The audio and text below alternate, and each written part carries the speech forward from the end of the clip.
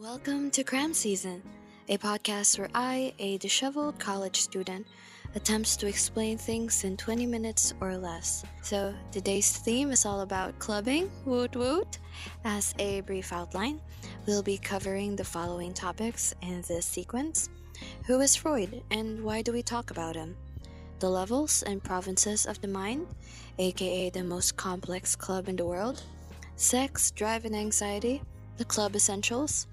The bar of defense mechanisms, aka how to drown your anxiety away. And finally, the drunk stages of development. So, first up, who is Freud and why do we talk about him? Freud is like that guy in the club who starts a conversation about mole men, but you welcome him because he's entertaining and somehow makes sense. In the same way, we still learn about Freud because some of his basic ideas were correct and formed the basis of later, more reliable theories. So, a French neurologist and a Viennese doctor taught him two important ideas. So, under the first, he learned how to use hypnosis to treat hysteria, or the wrong way a body part was working. If you've seen Renaissance movies, it's like those scenes where the women just faints out of extreme emotional distress. This made him think that hysterical symptoms had a psychogenic cause or it's caused by the mind. Under the second person, the doctor, he learned about catharsis, which is the process of getting rid of hysteria symptoms by talking them out. This gave him the idea, which replaced hypnosis, and built to his later therapy method called free association, which basically involved a person just saying whatever was on their mind. So, with these concepts, how did Freud gain fame and influence? Well, like most famous people out there, it was his charm. Freud's mastery of language allowed him to embellish his theories. Freud claimed this therapeutic approach could treat mankind's inborn loneliness, and it spread like wildfire, thanks to ardent and dedicated followers who romanticized Freud as a lonely hero. And this lone hero divided the mind into three levels and provinces. Textbooks would disagree on technicalities, but for brevity, let's go with that. And as promised, there is clubbing, in the most complex club in the world. So let us imagine for a moment. So let's say you have a plan. You go to the bar, you order all the sugar sunset margaritas that are only available in the VIP lounge. Right now, you're in the first province of the mind, the unconscious proper, where you line up for the club, aka the preconscious. You have two friends with you here, your id and your superego. The id nudges you and say, hey, you know what? Let's just punch the bouncer in the face. Kick him in the balls, do anything, just to get that sweet sunset margarita, thereby trying to fulfill his pleasure principle. And then, superego hears about this and gains libido or motivation, which makes him tell you that, hey, you know what? We shouldn't even drink at all. Even after a long, exhausting day, what you should do is keep studying for the future. Thereby, he's abiding by his moralistic principle. And you know, neither of them are close to the truth, but they have some merit to them.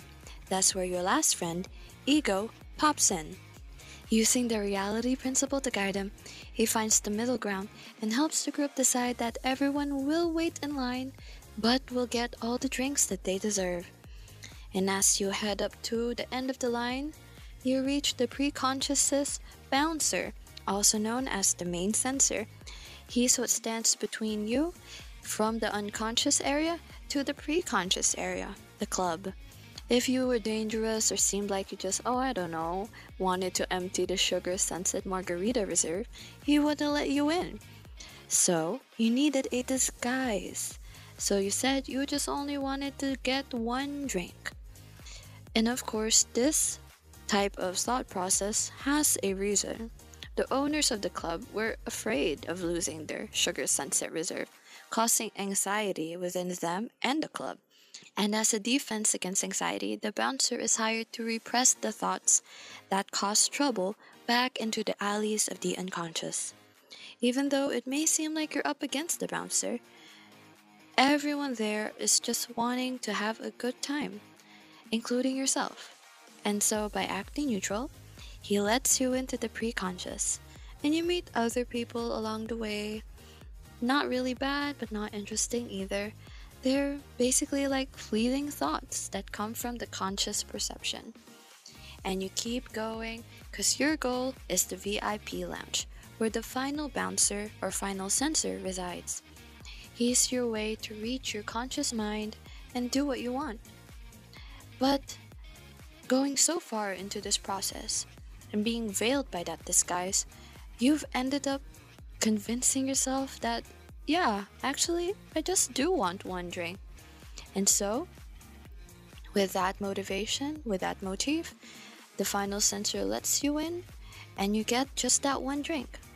Your true desires have been masked into something more acceptable.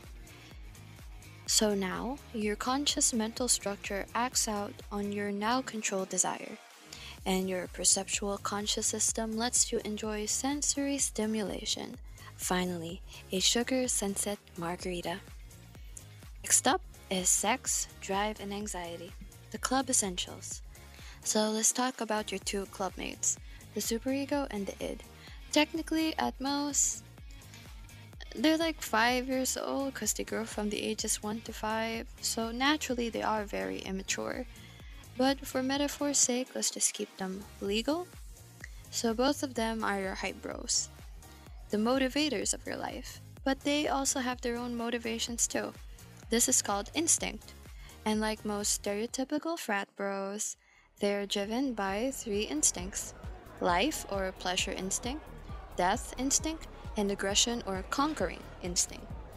However, most of their motivation comes from their life instincts, which helps them build libido or psychic energy. Think of it like a willpower energy drink. And eventually, all that pent-up energy must be released. And ideally, it should go somewhere that makes you happy, or at least less anxious. This act is called cathexis, the investment of psychic energy into an object or thing. And so, you and your bros cathected for that sugar sunset margarita that night. Then, if they found someone attractive during that night too, they cathected to them as well. Cathected, weird word, I know. Now, as life is also related to pleasure, libido also boosts what people may or may not know as the sex drive.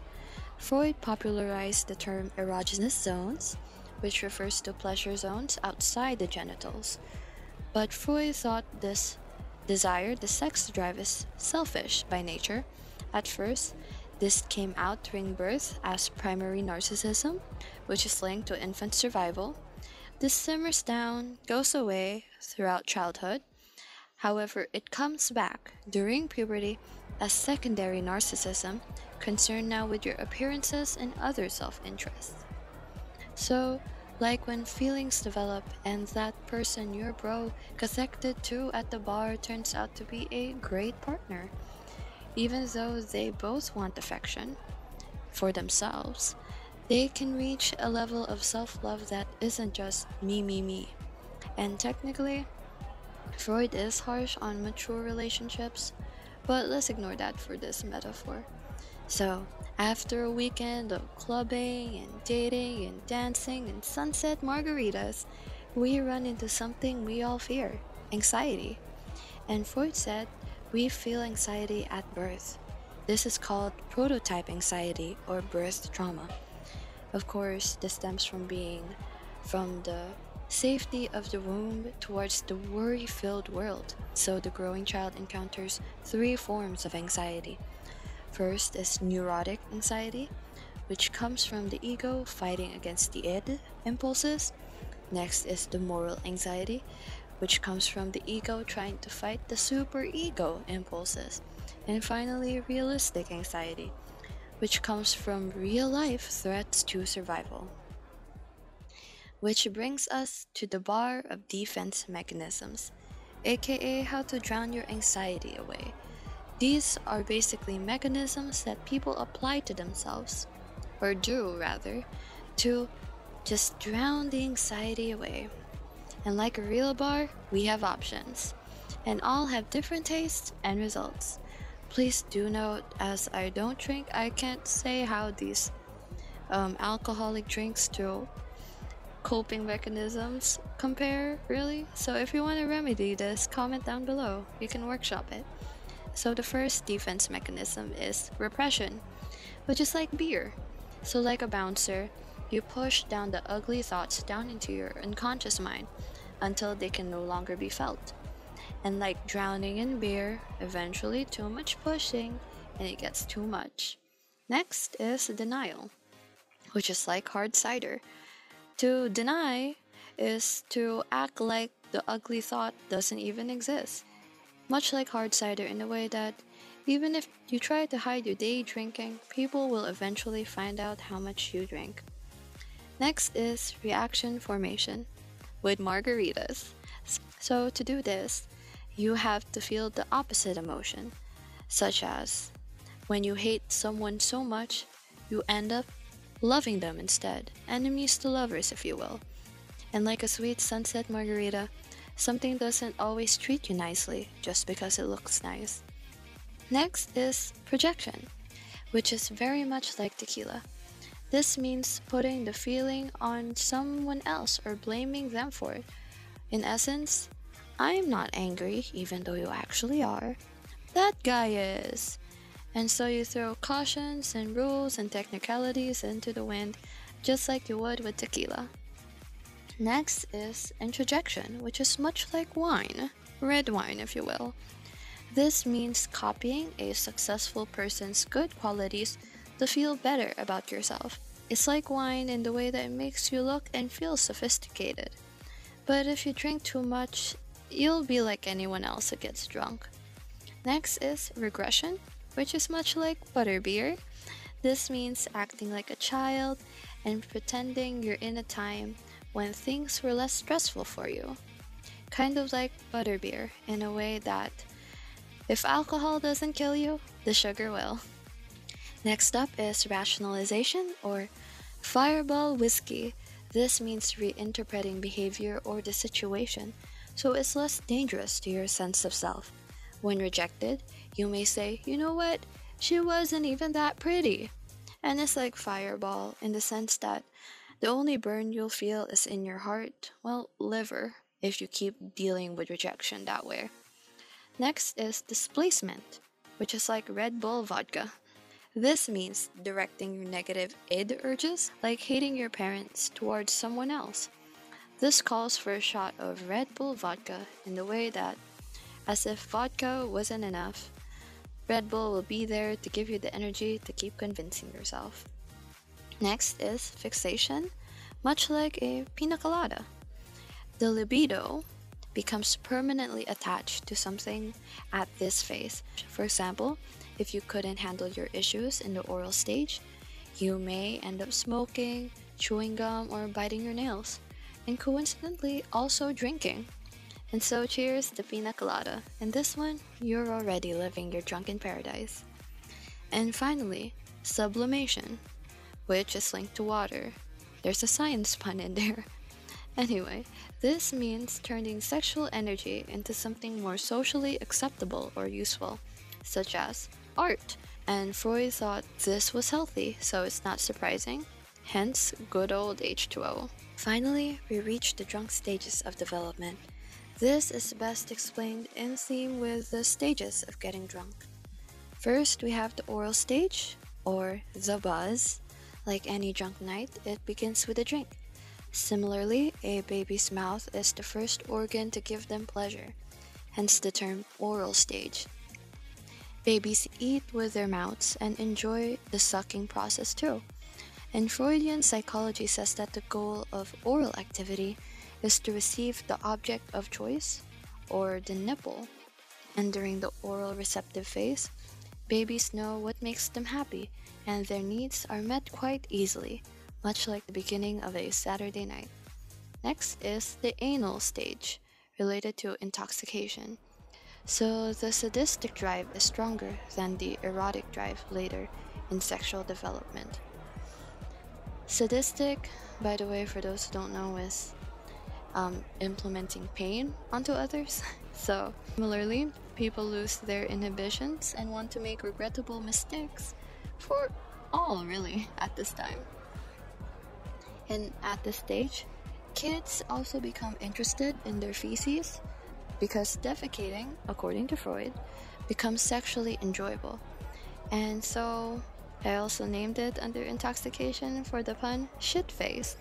So, there's that. Next is the phallic stage, or the drunk stage. Drunkenness is marked by confusion, and boy, this one is a doozy. This is the famous section of Freud's concept doctrine, I guess, wherein the child becomes aware of sex differences during the phallic stage, and this causes erotic attraction to their opposite sex parents, and resentment, jealousy, and fear towards their same-sex parent, which Freud called the Oedipus complex in boys and the Electra complex in girls. Next is latency, or stupor. Now, stupor refers to someone who is stiff, silent, and only seems aware, that type of drunk stage. And Freud believed that boys and girls go through a dormant psychosexual period from the 4th or 5th year until puberty. But if you've ever seen someone in this state, you know that they're not fine just because they look fine. The sexual drive is still there during latency, but it's weaker because the parents are trying to stop it, and so the suppressed libido manifests into social and cultural achievements instead. And finally, we're in the genital stage, or the coma stage. At last, they've passed out. This is when puberty happens, and sexual desire returns, and the genital period begins. During this time, their sexual energy has focused elsewhere, usually to another person. In the same way, someone who is blacked out is not really in their head anymore. During adolescence, the sexual drive as a whole becomes more organized, and the parts that had worked separately when the person was still young merge into one, like the Power Rangers uniting. And so, the mouth, oral, anus, anal, and other erogenous areas take the back seat to the genitals. And finally, in terms of maturity, too many people have pathological disorders or neurotic tendencies, making that type of maturity difficult.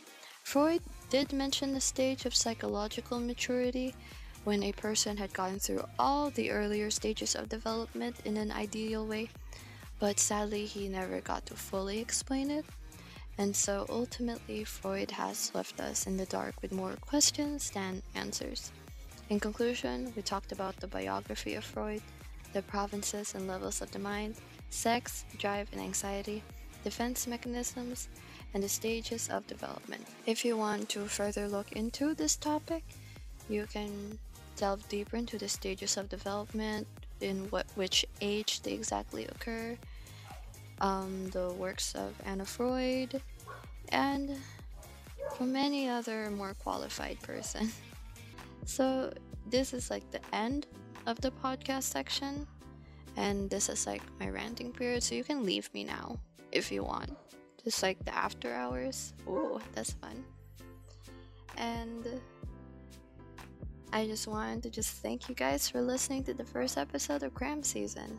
This isn't really meant to be super serious, it's just learning through metaphors and fun similes and stuff, just to feel like what we study isn't so hardcore in a way. So yeah, I mean, if you like it, please review whatever you think about it. Comment, rate, whatever really. It's my first time making a podcast, so there's a lot of kinks to be just hammered out, and I hope you just enjoyed it so far, and I hope that I'll continue to improve. So yeah, I appreciate you for taking the time to make this a part of your day, and hopefully I see you soon.